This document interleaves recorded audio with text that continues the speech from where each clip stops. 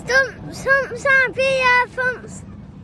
Mom deserves the best, and there's no better place to shop for Mother's Day than Whole Foods Market. They're your destination for unbeatable savings, from premium gifts to show-stopping flowers and irresistible desserts. Start by saving 33% with Prime on all body care and candles. Then get a 15-stem bunch of tulips for just $9.99 each with Prime. Round out Mom's menu with festive rosé, irresistible berry chantilly cake, and more special treats. Come celebrate Mother's Day at Whole Foods Market. Step into the world of power, loyalty, and luck. I'm gonna make him an offer he can't refuse. With family, cannolis, and spins mean everything. Now, you wanna get mixed up in the family business. Introducing The Godfather at ChumbaCasino.com. Test your luck in the shadowy world of The Godfather slot. Someday, I will call upon you to do a service for me. Play The Godfather, now at ChumbaCasino.com. Welcome to the family. No purchase necessary. VGW Group. Void where prohibited by law. 18 plus. Terms and conditions apply.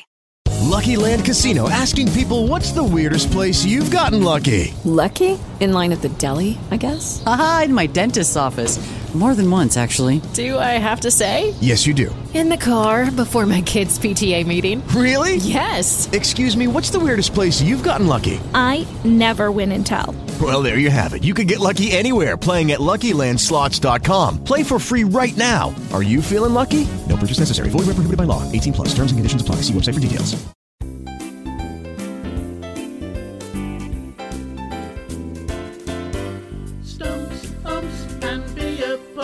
Welcome to Stumps, Umps and Beer Pumps, a podcast for you, the players, supporters and the hard-working volunteers that make our glorious game from the lowest to the highest levels in the UK and beyond.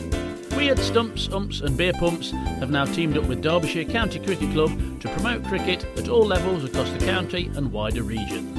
I'm Rick, I'm here with Ian, Richard and Neil as we take you on a journey around our home here at Winshill Cricket Club in Burton-on-Trent.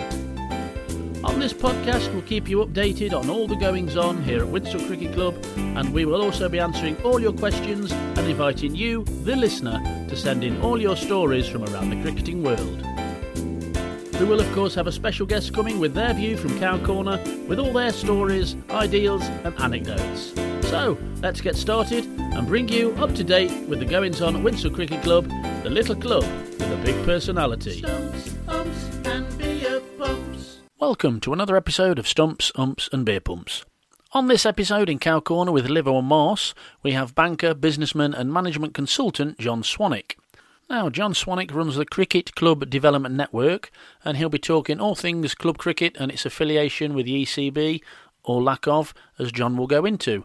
Firstly, I'm going to talk about how we're doing within Winshill since the last time we spoke to you. And since the last time we spoke to you, we've got some great news and some great moments that have already happened this season, as we saw our new development third team win their first match of the season with a fantastic 139 not out off 103 balls from Dave George, and 3 wickets for one of our up-and-coming young stars, Harry Taylor. David left Winshill and hasn't played for a number of years, and Winshill have very much welcomed him back into the fold, and he has got up to an absolute flyer. Following his mammoth 139 not out, he then followed the next week with a 114 off 93 balls, the very next match, along with Rizwan, hitting a 73 from 56 balls, putting on a score of 280, ending in a very tight winning draw with Tutbury managing to survive 9 wickets down, and Peter Strudwick taking 3 of those wickets in the Tutbury innings, which now takes them from a win and their winning draw to second in Div 10 South. So great effort, lads, and keep it going. The seconds are also doing very well. They've won 4 games out of the last 4 games, even with the powerful hitting of the Chellaston batters in the last game. Nige West, Lee Gunton and Garrick Dillon put in a good shift with scores of 87, 53 and 54 respectively.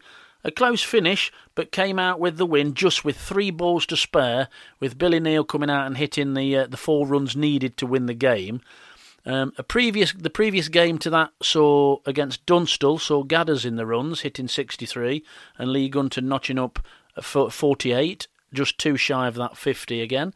The bowlers also chipping in, making a good start to the season. Rashid Khan taking 5 for 18 against old rivals Melbourne. Billy taking 4 for 42 against Elverston. Also consistently doing well, Darren Yeomans with both bat and ball, has seen Darren sitting comfortably at the top of the Winsell MVP points for the last couple of weeks. So very well done to all concerned. 4 wins from 4 sees the seconds second in Div 6 South. The first team haven't really got off to the fly they'd have hoped for, although they are battling hard. Availability, I think, is hurting them a little. They are missing a few key players as well. And with only 1 win in their first 4 games, sees them currently 9th in Div 3 South.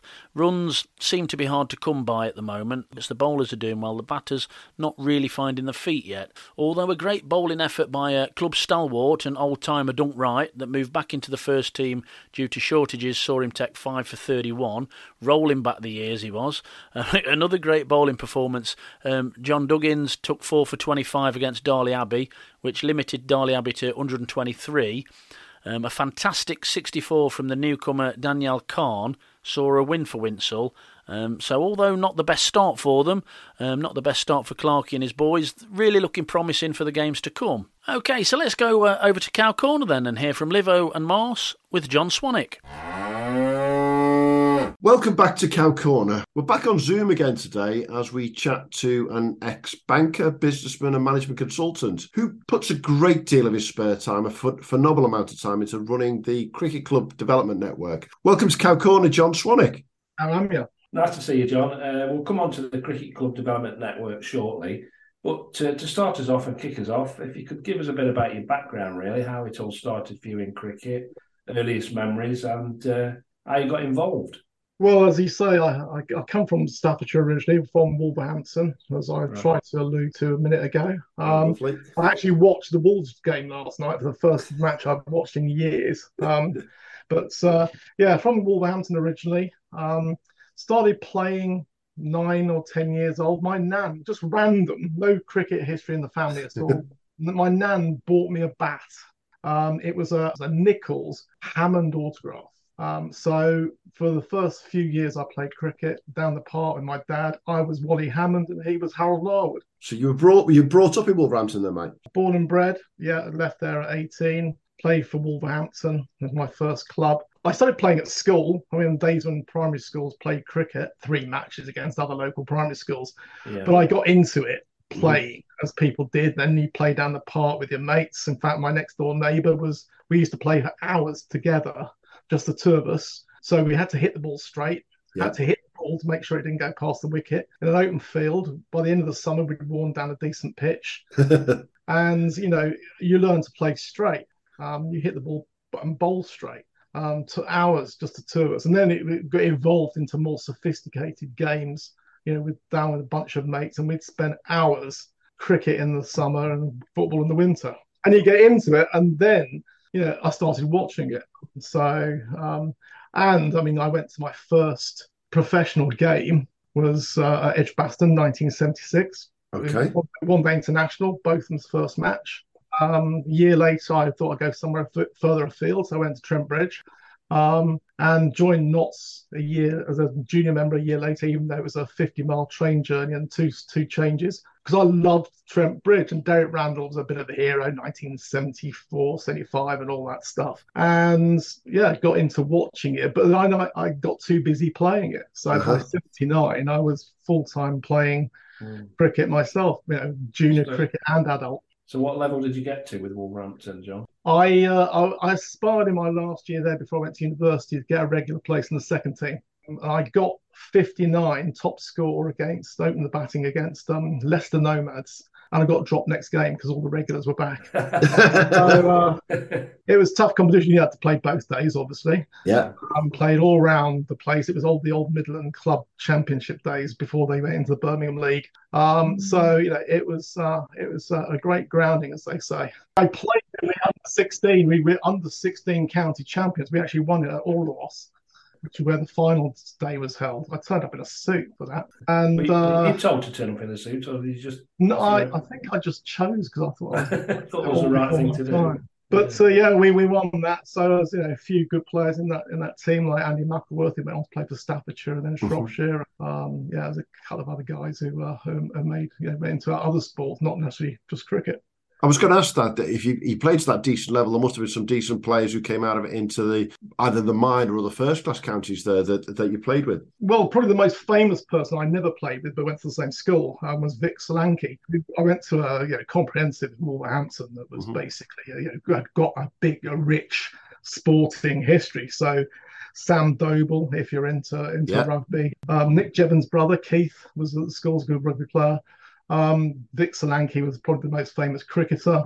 Denise Lewis, you might have heard of the athletics field. Tessa Sanderson. So it was a pretty sporting school, and it was such a good school they named it twice. So it had a reasonable academic record as well. You got people into university as well as doing sporting stuff. And I'm guessing it was university that dragged you away from Wolverhampton then down to... that's the Somerset connection to Bath. It wasn't my top choice. It wasn't even on the radar screen up until quite late in the summer, so that tells you a little bit of the story.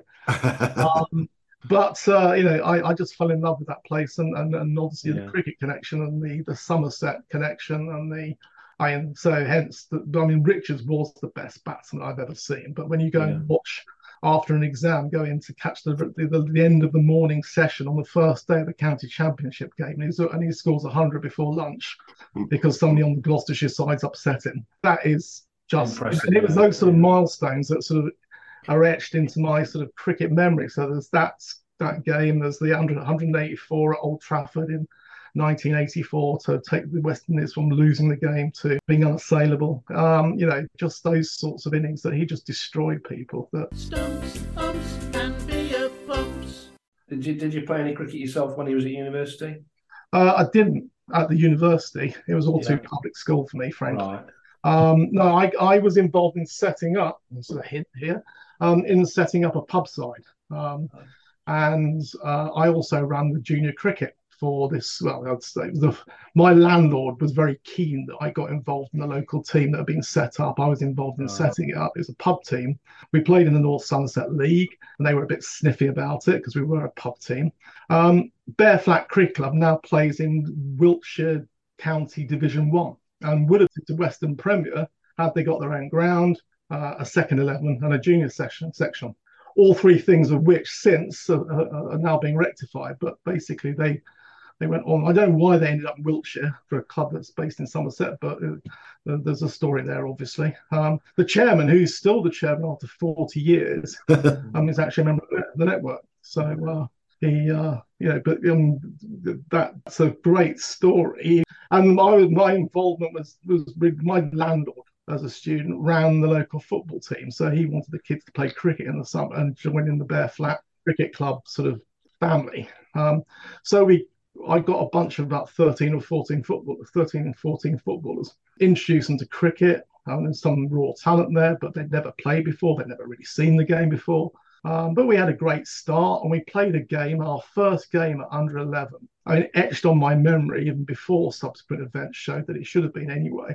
It was against a team in Bristol side called Keynsham. I remember it distinctly because the opening bats for Keynsham both got 50s, and then retired. It was some time before we took our first wicket at under 11 cricket. And when the lad who took it, Leroy Brown, I remember it distinctly. I jumped up in the air to fist pump. I was umpiring and scoring at the same time. And I think probably not done, but I was just so pleased we got a wicket. Anyway, it was some years later, I was shown the scorebook by that said student landlord, who said, look, you might be interested to take a look at this. And I did. I put in the actual two under 11s for Keynsham. One of them was only 9. It was his first 50 for the club. M. Truskovic. It was wow. In my handwriting. And I thought, this is just unbelievable. Incredible. No photographs or anything from there. No, I asked him about it. I saw him at Canterbury about 4 or 5 years ago. He was doing a Sky broadcast. And I said, do you remember your first 50 for Keynsham? And he looked at me, gone out. He couldn't. I just saw you. I can't believe that a 9-year-old doesn't remember where they scored. Yeah. Stumps, umps, and beer bumps. Judy was boring. Hello. Then Judy discovered ChumbaCasino.com. It's my little escape. Now Judy's the life of the party. Oh, baby, mama's bringing home the bacon. Whoa, take it easy, Judy. The Chumba life is for everybody. So go to ChumbaCasino.com and play over 100 casino-style games. Join today and play for free for your chance to redeem some serious prizes. ChumbaCasino.com. No purchase necessary. Void where prohibited by law. 18 plus terms and conditions apply. See website for details. When did you play your last game then? My last game, I was running junior cricket up at Staplehurst until I decided to, for various reasons, I've called it a day at the back end of last season. My last game, adult cricket, was the last year of COVID. I basically decided I got too unfit, too fat. I thought the actual idea of not having teas was great for me because it extended my career by a couple of years. And that's the ibuprofen and silk cut. That would be my tea because I keep wicket. I broke my wrist playing cricket, falling over or slipping over on a greasy surface at Stratford on Avon back in when it was the early 80s, and my batting never really recovered from that. It was just a small bone in my wrist, a scaphoid bone, but apparently when they break, they don't mend. So it doesn't affect anything else other than power through the shot and being able to write. Other than that, I've got the handwriting of a GP. And the batting skills of a dud. But I got better with age as wicket keeping. I think it was the ballast that actually helps. And when the eyesight started to go around 45, it was becoming increasing. Essentially, I stand up to everything. All of that sounds very familiar to me. I'm not going to get involved in that one, Rich. I'm playing at Wolverhampton. My first coach was a guy who's well known in Staffordshire circles, a guy called John Moore, who I think played for Bignell End when he first started, but in Wolverhampton. Played 120 odd games for Staffordshire. He became a head teacher at another local comprehensive school in Wolverhampton. But when I first went to school, he was my sports teacher and my first year cricket coach. And he got me into playing at Wolverhampton because he got me to do the scoreboard for him because he was vice captain of the team. It was the year after they'd just won the national knockout. So I was paid 55p for a day to do the scoreboard all day for their first division games.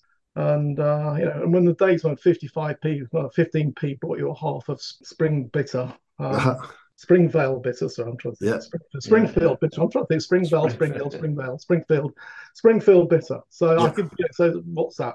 So it's roughly about £6 a day in today's money, I suppose. Yeah, and it was the equivalent to 3 or 4 pints by the sounds of it. Yeah, but 12 or 13. Yeah, welcome to cricket. Well, you get away with the club half. You've had a fascinating background there, John, and it reflects a lot of the guys that we talk to on the pod. But yeah, let's move on to the number one reason we wanted to get you on today was to talk about the Cricket Club Development Network that you're not just a part of, but you're the founder. You run it and spend an inordinate amount of time in. So do you want to just introduce listeners who might not know about it? Okay, well, it's basically Cricket Club Development Network. What it does is what it says on the tin. It's a peer network, so it's club leaders. So primarily it's club chairmen, 60% club chairman of clubs who are interested in and focused on club development. I set it up because the ECB, when I had a long series of conversations with them, weren't interested, frankly. I found it odd that there were networks for coaches, networks for umpires, network for scorers, for groundsmen, but there wasn't a network for people who actually run clubs. In my professional life, and I don't like to differentiate between volunteer life and professional, in my professional life, I belong to networks. They're incredibly useful. Join them because there are benefits in joining them. You get to meet people doing similar things. You get to learn different ways that people approach things.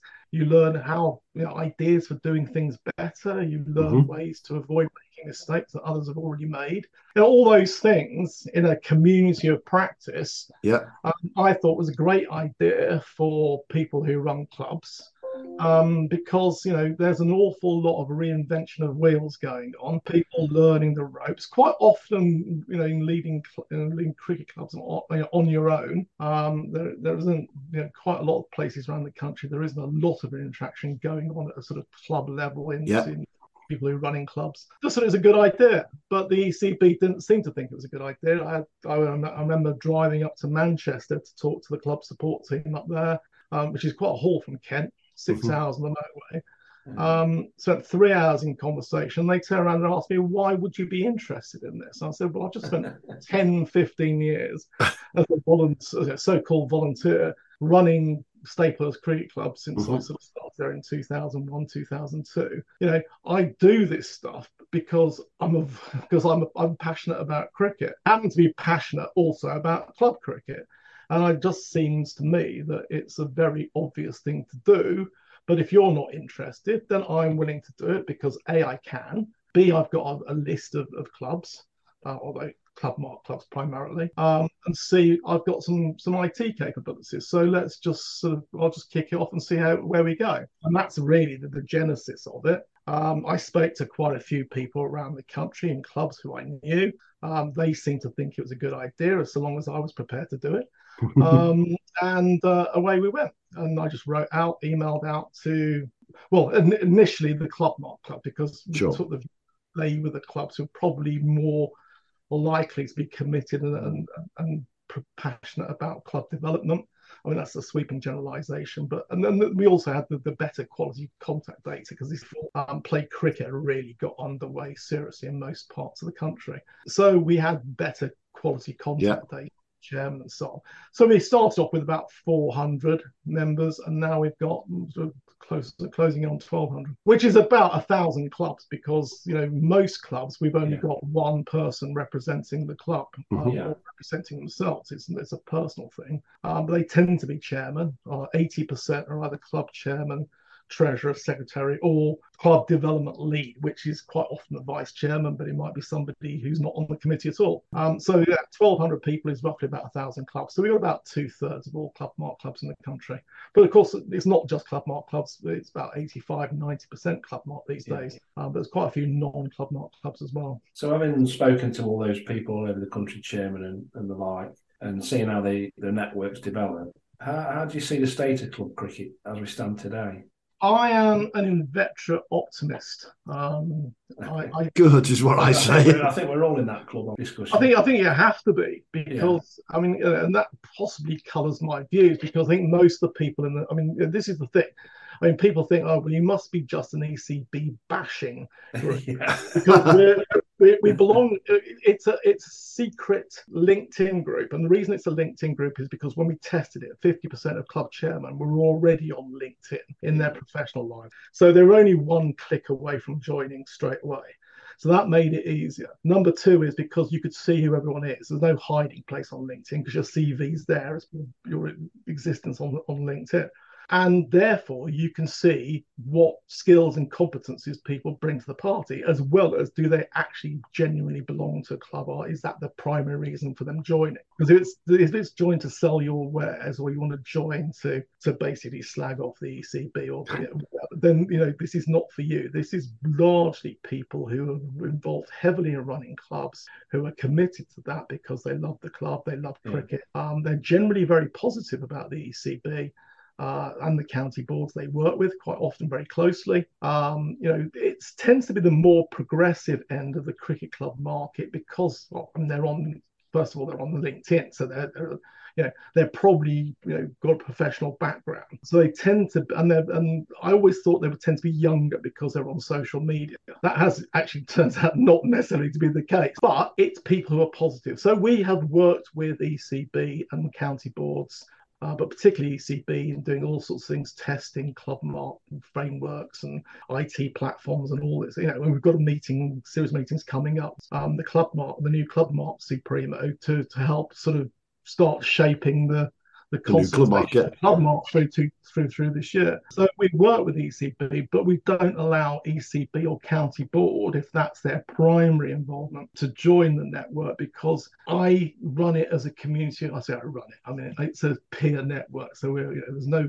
hierarchy. Yeah. It's just me. I facilitate it, but it's a community of practice. So people join, and they've got a common focus, and the common focus is they run the club. They're not coming at it because they know, I am the county board person, I know everything, or the ECB person, and this is how it is. It's actually a bunch of peers saying, well, we're peer driven. These are the issues I've got. Can you give me a solution to anything from sort of high level strategy through to how do I paint polypropylene slats on sight screens black, and everything and anything in between. And it just post a question or a story or a message online and get people's views on from their experience, from what they know, recommendations of products, through to links to resources to be found elsewhere, and people willing to admit to the mistakes they've made, the successes they've had, and that people wouldn't do that if they thought their regulators and funders were listening into the conversation. Stumps, umps, and beer pumps. Obviously, you're having quite a bit of involvement with them and the county boards. How is that going to develop, do you see, in the next few years? Well, I mean, we've had a bit of a hiatus in the last 2 or 3 years because all the people we were having regular contact with were all made redundant by the ECB during the COVID period. And so we didn't have really any contact. And to be honest, there wasn't and there hasn't been much of a club support team in place for the last 2 or 3 years, which is an issue. I mean, there's big focus on some of the national programs like All Stars Cricket and Dynamos. Yeah. And that's been the real focus, and it's all sort of linked in with the 100 stuff and the regeneration of cricket in for young people and in schools and stuff. But there hasn't been much really going on other than a unusually generous sort of funding scheme that came along a couple of years ago for the county grant scheme, and then this willingness to chuck £1,000 to any club that applied for the Inspire to Play scheme. Yeah. Without any real strategic rationale, they had committed, although not yet managed to, spend 30% of net broadcast revenues into grassroots sport. One of the few sports governing bodies that hasn't yet quite made that commitment. So that's sort of assumed that was it, but actually it's now become apparent that the funding is going to sort of start turning off fairly soon. The cost of living crisis apparently is eating into the fixed contract they have with Sky, which of course they have famously extended in a rush before the new administration came in. So the funding cuts to both county boards is going to become apparent, and indeed to clubs. So I'm told there's no Inspire to Play £1,000 this year. The county grant scheme will taper away.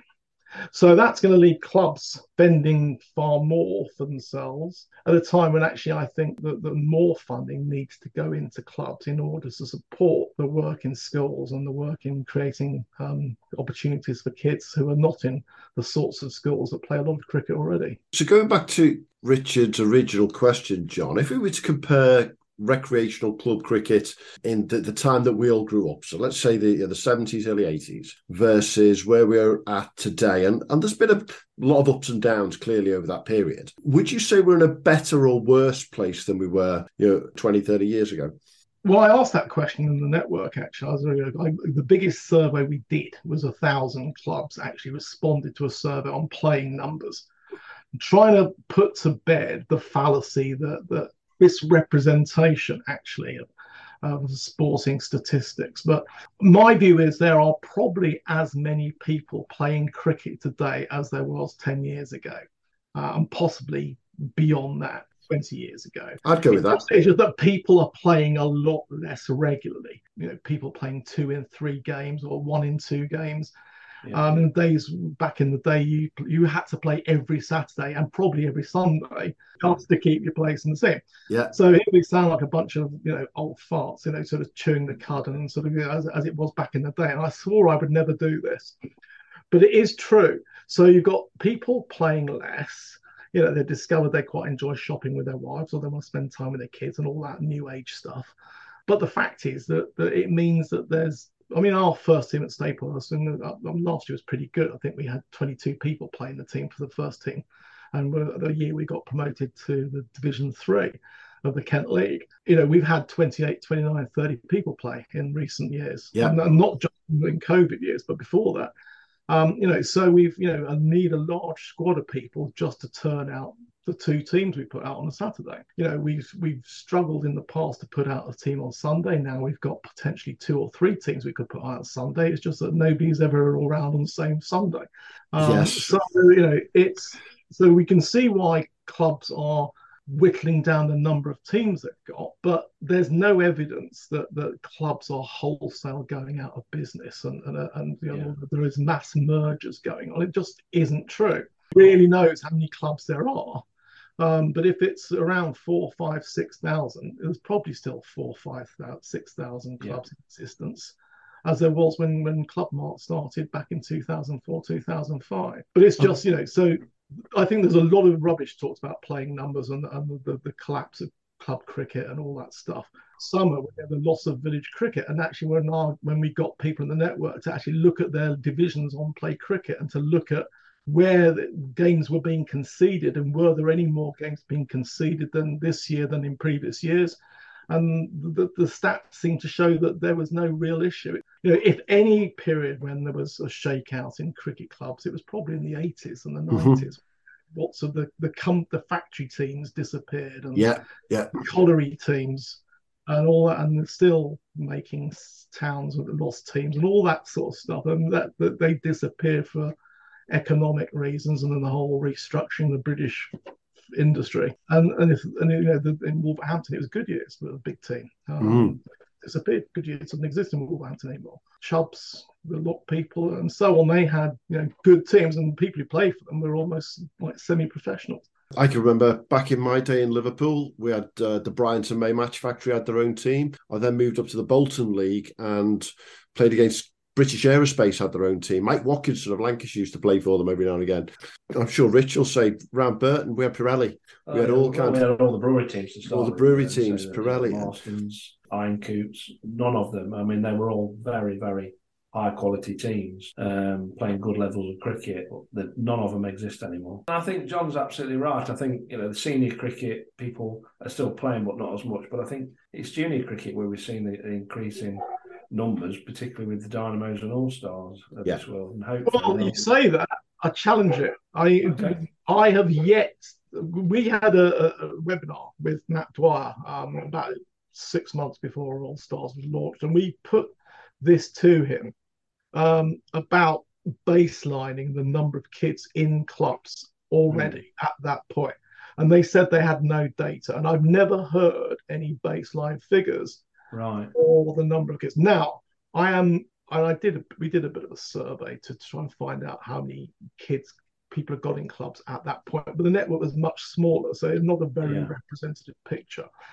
My bet is that there is certainly a lot of more young sort of 5, 6-year-olds in clubs than there were. But I don't think there are that many more kids playing cricket in clubs now as a result of All Stars. And particularly Dynamos. I mean, clubs were awash with 9 to 12-year-olds before Dynamos came along. So that was not an issue. Now, clubs who didn't have junior programs have found that's the key. A real bonus. That's the key. It's a way of starting because they've stripped back the complications of running a junior section. And that's what was required. So we've got a lot more kids now playing in clubs where they may not have had the opportunity before. I don't think it's dramatically increased the numbers at the slightly older ages. There's still an issue with getting kids through to the teenage years. And I used to think that was an issue for me in Kent. It was because we've got the grammar school system and kids in a village had to travel miles to their secondary school. And were therefore less inclined to do stuff in the evening. So we used to have a problem in keeping kids at 11, 12, 13. But once we got through that, we got them basically into adult cricket. Yeah.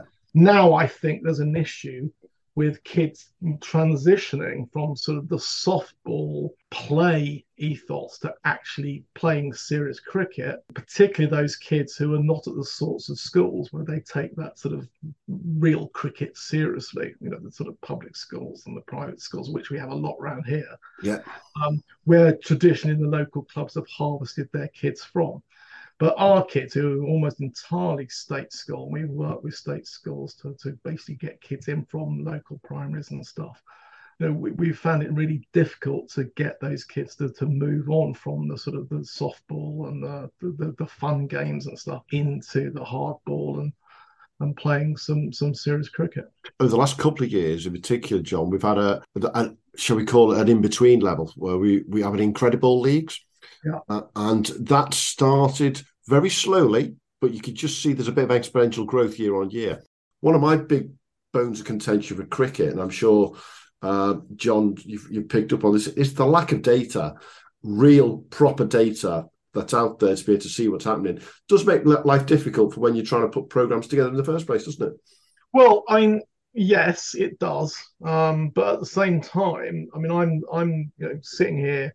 I've got a computer and I've got a telephone and I've got some IT skills, so I can do a pretty good job at getting some directional evidence by sticking out a survey to 1,000 people who run clubs, and a few more besides, because I've got a partnership now with the Cricketer magazine, so I write the occasional article with the Cricketer on club matters, and I use surveys to get myself some evidence, even if it's only directional. If I'm running the game and I've got those resources and I'm about to invest multi-million pounds into a program like All Stars, you're not going to tell me they didn't do some research into how many kids are playing cricket in clubs at that stage. And I just think it needs a bit of honesty, a bit of transparency, to treat clubs as partners rather than basically the sort of mushroom management we see, which is, stick them in the dark. We don't want clubs talking to one another. We don't want causing difficulty. We'll do a big national broadcast. We won't allow anybody to ask questions. It'll just be a series of recorded, sections, presentations from various good and great in the team at Lord.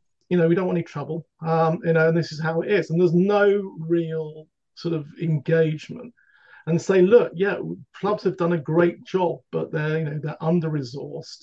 We know the difficulties, but the ECB doesn't have an endless pot of money. Despite the 1.4 billion they're getting from Sky over the next 5 years. So we accept that, recognize it. We're not gonna, we want to work together, and that's been the attitude in the network all along. But let's not treat these people out in the network as idiots. They're not. I mean, these are professional people by and large. We know, because we've got 1,000 of them. They're on LinkedIn. I can see where they are. I mean, we've got probably more FTSE 250 board of directors in the network membership than on the board of the ECB. I mean, and many other various skilled people, sorts of different ways. So the premise of the network was that the expertise in running clubs is in clubs. It's, not all the skills are in every club. Not all the skills are in any particular club, but there is a huge amount of knowledge and expertise in running small businesses, independent small businesses, what clubs are, out there, and it just needs better harnessing.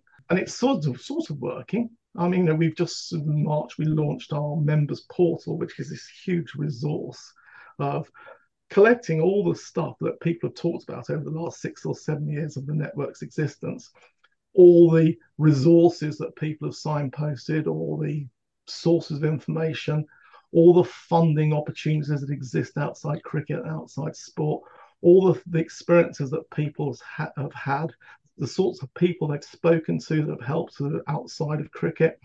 All those references have all been collated and drawn together into this huge resource that members can access. We will build that over time on the back of all these conversations we have on all the issues that everyone is grappling with day to day in running clubs. So, I mean, all that said, John, I mean, thoughts on the future and key issues that we've got coming up. What do you think the troubles and the issues are for us in the short, medium and long term?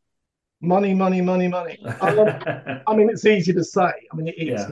I mean, I've just done a series of articles on I say series of 2 articles out of one survey, which was a survey of club leaders. Who are they? What are the characteristics of club leaders? What makes a good club leader?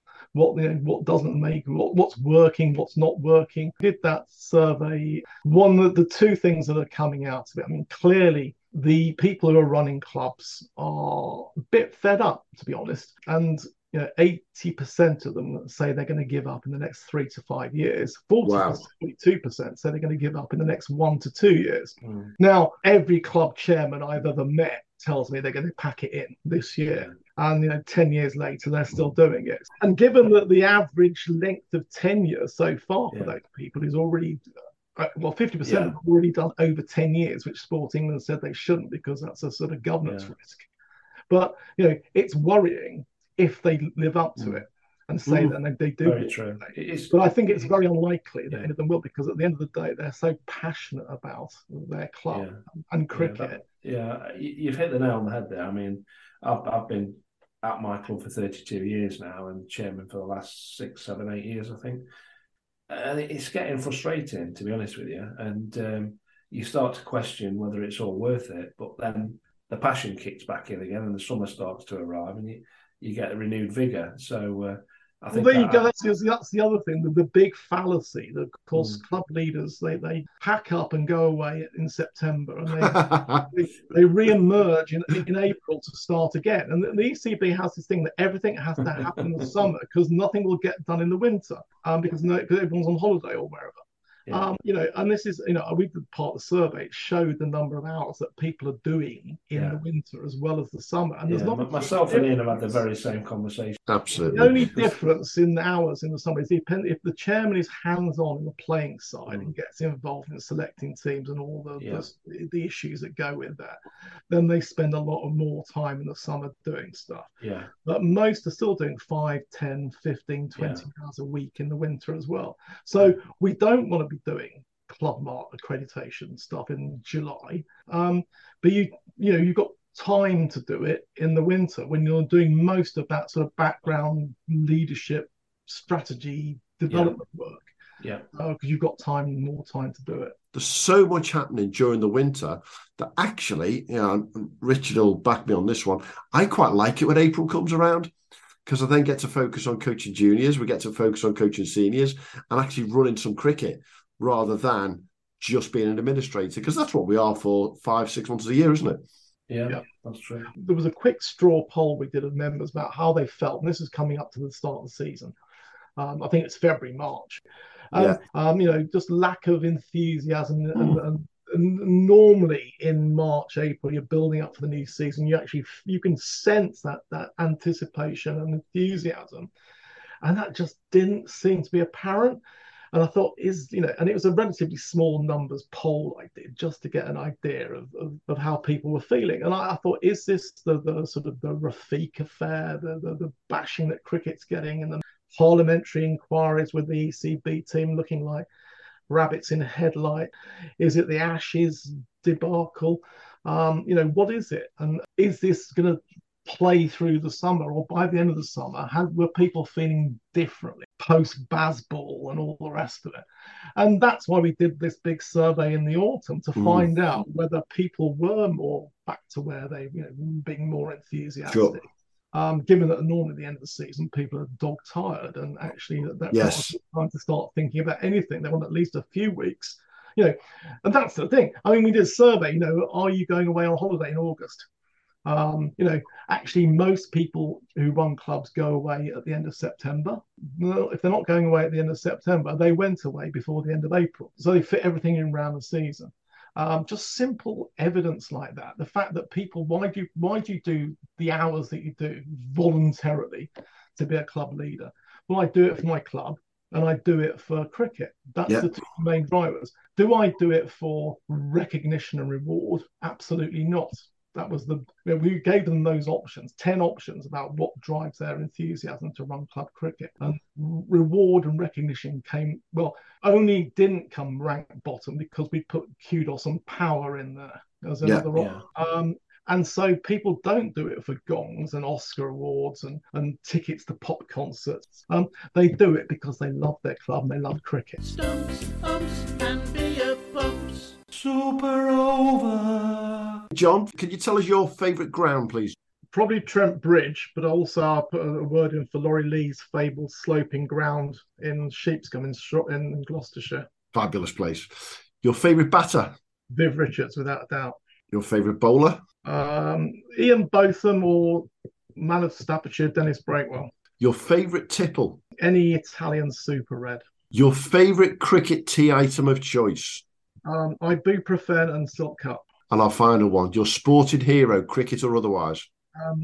Harold Larwood, unwillingness to compromise. Thanks a lot, John. Super over. Stumps, umps, and beer bumps. Hello, son. How did the game go? It was okay, but I broke my bat. Can I get a new one? You've done what? Broke your bat? Oh, that's just great. How am I going to afford to get a new one now? I just haven't got that kind of money. Why don't you try Village Cricket? Village who? Village Cricket. They have a range of bats and they are a fraction of the price of other brands. Very good bats as well.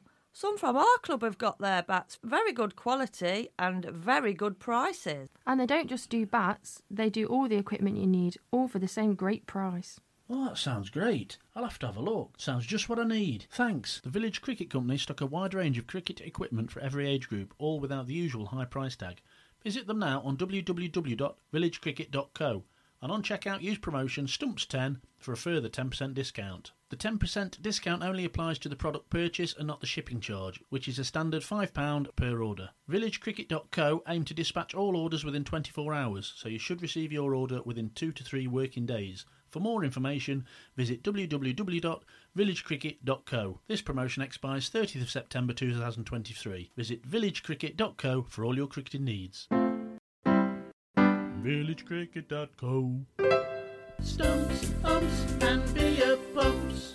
Let's get out there and support Chance to Shine. Let's get some resources going into schools. Let's get some extra coaches. Let's get some women coaches, to get girls cricket really going. All these things that club people know is needed, but just don't feel they have a say in making decisions on those resources or in any sensible adult conversation, the way things are or have been for the last 2 or 3 years. So, John, if people want to join the Cricket Club Development Network, how do they do it? There's a website, www.clubdevelopment.org. Across the top, there's a bar that says, one of the things says join.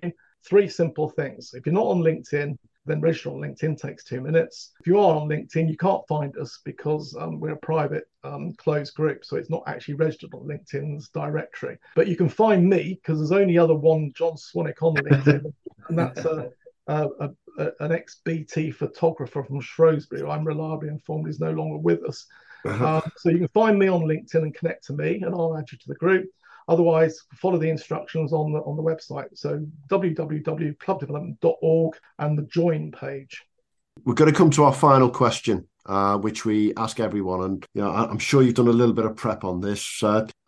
If you had to put your perfect 6-a-side team together, John, we want to know who your 6 players would be. And as always, it's 2 batters, 2 bowlers, 1 all-rounder and 1 wicket-keeper. And as always, for you, it can be from absolutely anyone from your own cricketing world. Let's start with your 2 batters. Who are they going to be? Okay. So I did it as I'm never going to get on Desert Island Discs. I did it. Absolutely. So I just picked out who would I want to be on a desert island with. So my batters, Dennis Thatcher, number 1. Was very, very clubbable, very sociable, as we all know from the spitting image sort of idea. Yeah. But he'd bring his missus along, wouldn't he? And what would be, who could be a better umpire than Dennis Thatcher's missus? and she'd do the teas, and damn well she'd write up the book as well at the end of the game. 3 things all done in one go. So that was number 1. I thought actually get Desmond Tutu to be the other umpire. That would be brilliant, wouldn't it? You didn't ask me about umpires, but I think him singing and dancing at square leg would be fantastic, and it would spark off Margaret Thatcher absolutely. And my other batter actually is a guy called Duncan Lampett, who was my old schoolmate and partner, opening partner. He went on to skip at Wolverhampton for quite a few years, and they won certainly got to the final of the national knockout. I can't remember whether he was skipper of the year they won it. Okay, your 2 bowlers. 2 bowlers. Well, Dennis Breakwell was a contention, but he's going to be my all-rounder because I think he would be a good laugh, and he was always underrated as a batsman, and he comes from Brierley Hill. So even though his career obviously was with Somerset. But my bowlers, SF Barnes. I mean, let's just see whether he was actually as good as the stats suggest. 189 test wickets, 27 tests at an average of 16. And the other was Eric Hollis. Because I used to sit at the bar. In fact, I used to run the bar. In fact, I had my 18th birthday party running the bar, which came a bit of a surprise at Wolverhampton because I've been running the bar for a year when I had my 18th. We used to sit there for hours listening to stories with the old players talking. There was a few good old characters. And one of the people I kept hearing about all the time was Eric Hollis. Eric Hollis. Sounded like a real character. Yeah. So like him in my team. You've got Dennis Breakwell as your all-rounder. Absolutely. And your wicket-keeper? I thought, well, there's my old Wolverhampton mentor, who, again, I think had a North Staffordshire sort of start to life. There's a guy called John Constable, who's probably the best club wicket-keeper I've ever seen. Very Bob Taylor-like, except that he couldn't bat at all. So obviously not much use. But as a keeper, beyond comparison. The other one, actually, I think is something that people should know more about. He was wicketkeeper for the Hollywood Cricket Club for years. A guy called Boris Karloff, who was the Frankenstein monster. Yes, amongst other things. Movies. Yeah, we know Boris. Well, not personally, but private trust fund is still funding cricket. Yes, I found that out last year myself. And he was a wicketkeeper. Okay, Having Frankenstein as a wicketkeeper just appeals to me. That's brilliant, that John. I think that's one of the most interesting teams we've seen. To be fair, yeah, I think you've set a new standard. So we've got Dennis Thatcher, Duncan Lampett, your all-rounder Dennis Breakwell, SF Barnes, Eric Hollis, and Boris Karloff. Yeah, I'm not sure how they'd be in the field, to be honest with you, but if Barnes is as good as his stats, you won't need the fielders. No. Well, exactly. And the thing about Duncan Lampett is he and I opened the batting in the Wolverhampton six-a-side back in, I can't remember, 1981 or 82, something like that. We won it. Neither of us were dismissed in all the various rounds of the six-a-side. And I scored about 5 runs in total. And this guy was capable of playing Dill scoops before Dilshan even came along. I mean, he was a class bat. I mean, he got chances, I think, to play. He certainly played for Staffordshire, but he got chances to play at a higher level, but it never really worked out. Hey, that's been absolutely fabulous, John, and it's been really interesting to listen to your thoughts on club cricket, introduce the Club Cricket Development Network to our listeners, because there might be one or two already on it, but I'm sure there's quite a lot aren't on it and be more interested to see what's going on there. You're doing some fabulous work with clubs all around the country, and when we say all around the country, we really do mean all around the country. Well, it's Durham to Cornwall and East Anglia to West Wales, and got a few in Scotland and a few in Northern Ireland as well. I've got one in Copenhagen as well, actually. Wow. Okay. No, it is nationwide, but we've got a few in Staffordshire, and certainly a few in North Staffordshire. Most definitely. Thanks a lot, John, for your time, and we'll look forward to catching up with you again soon. Okay, thanks very much, guys. Cheers, John. Thank you. Cheers. Stumps, umps, and beer pumps. Another good interview there. Thanks very much for that. Fantastic as usual, chaps. John Swannick there. Anyone that's interested in learning more about the Club Cricket Development Network, then please follow the links as you've just heard in that interview there. Well, that's just about all we've got time for on this episode. Join us next time, where we'll be on site at the Golden Duck Brewery talking to Andy Lunn and Hartshorn's ex-first team captain Jordan Taylor, with a few extra guests along the way. This time talking club cricket, beer, brewing of beer, umpiring, beer, Hartshorn cricket, beer, pubs and beer. So from all of us at Stumps, Umps and Beer Pumps, until next time. Stumps, Umps and Beer Pumps. So that's all we've got time for this edition of Stumps, Umps and Beer Pumps. Thank you to our special guest today. If you know someone at your club that wishes to come and have a chat with us and talk about your club, then please email us on stumpsumpsandbeerpumps@gmail.com. Also, please like and subscribe, and also you can follow us on Twitter. If you've got any questions, any stories or any funny anecdotes, then please again email us on stumpsumpsandbeerpumps@gmail.com. We hope you've enjoyed our tour around club cricket life. So please join us again for more of the same. Thank you very much for listening. This is Stumps, Umps and Beer Pumps. So until next time, there's your one for the over. Stumps, Umps and Beer Pumps. Sports Social Podcast Network. Stumps, Umps and Beer Pumps.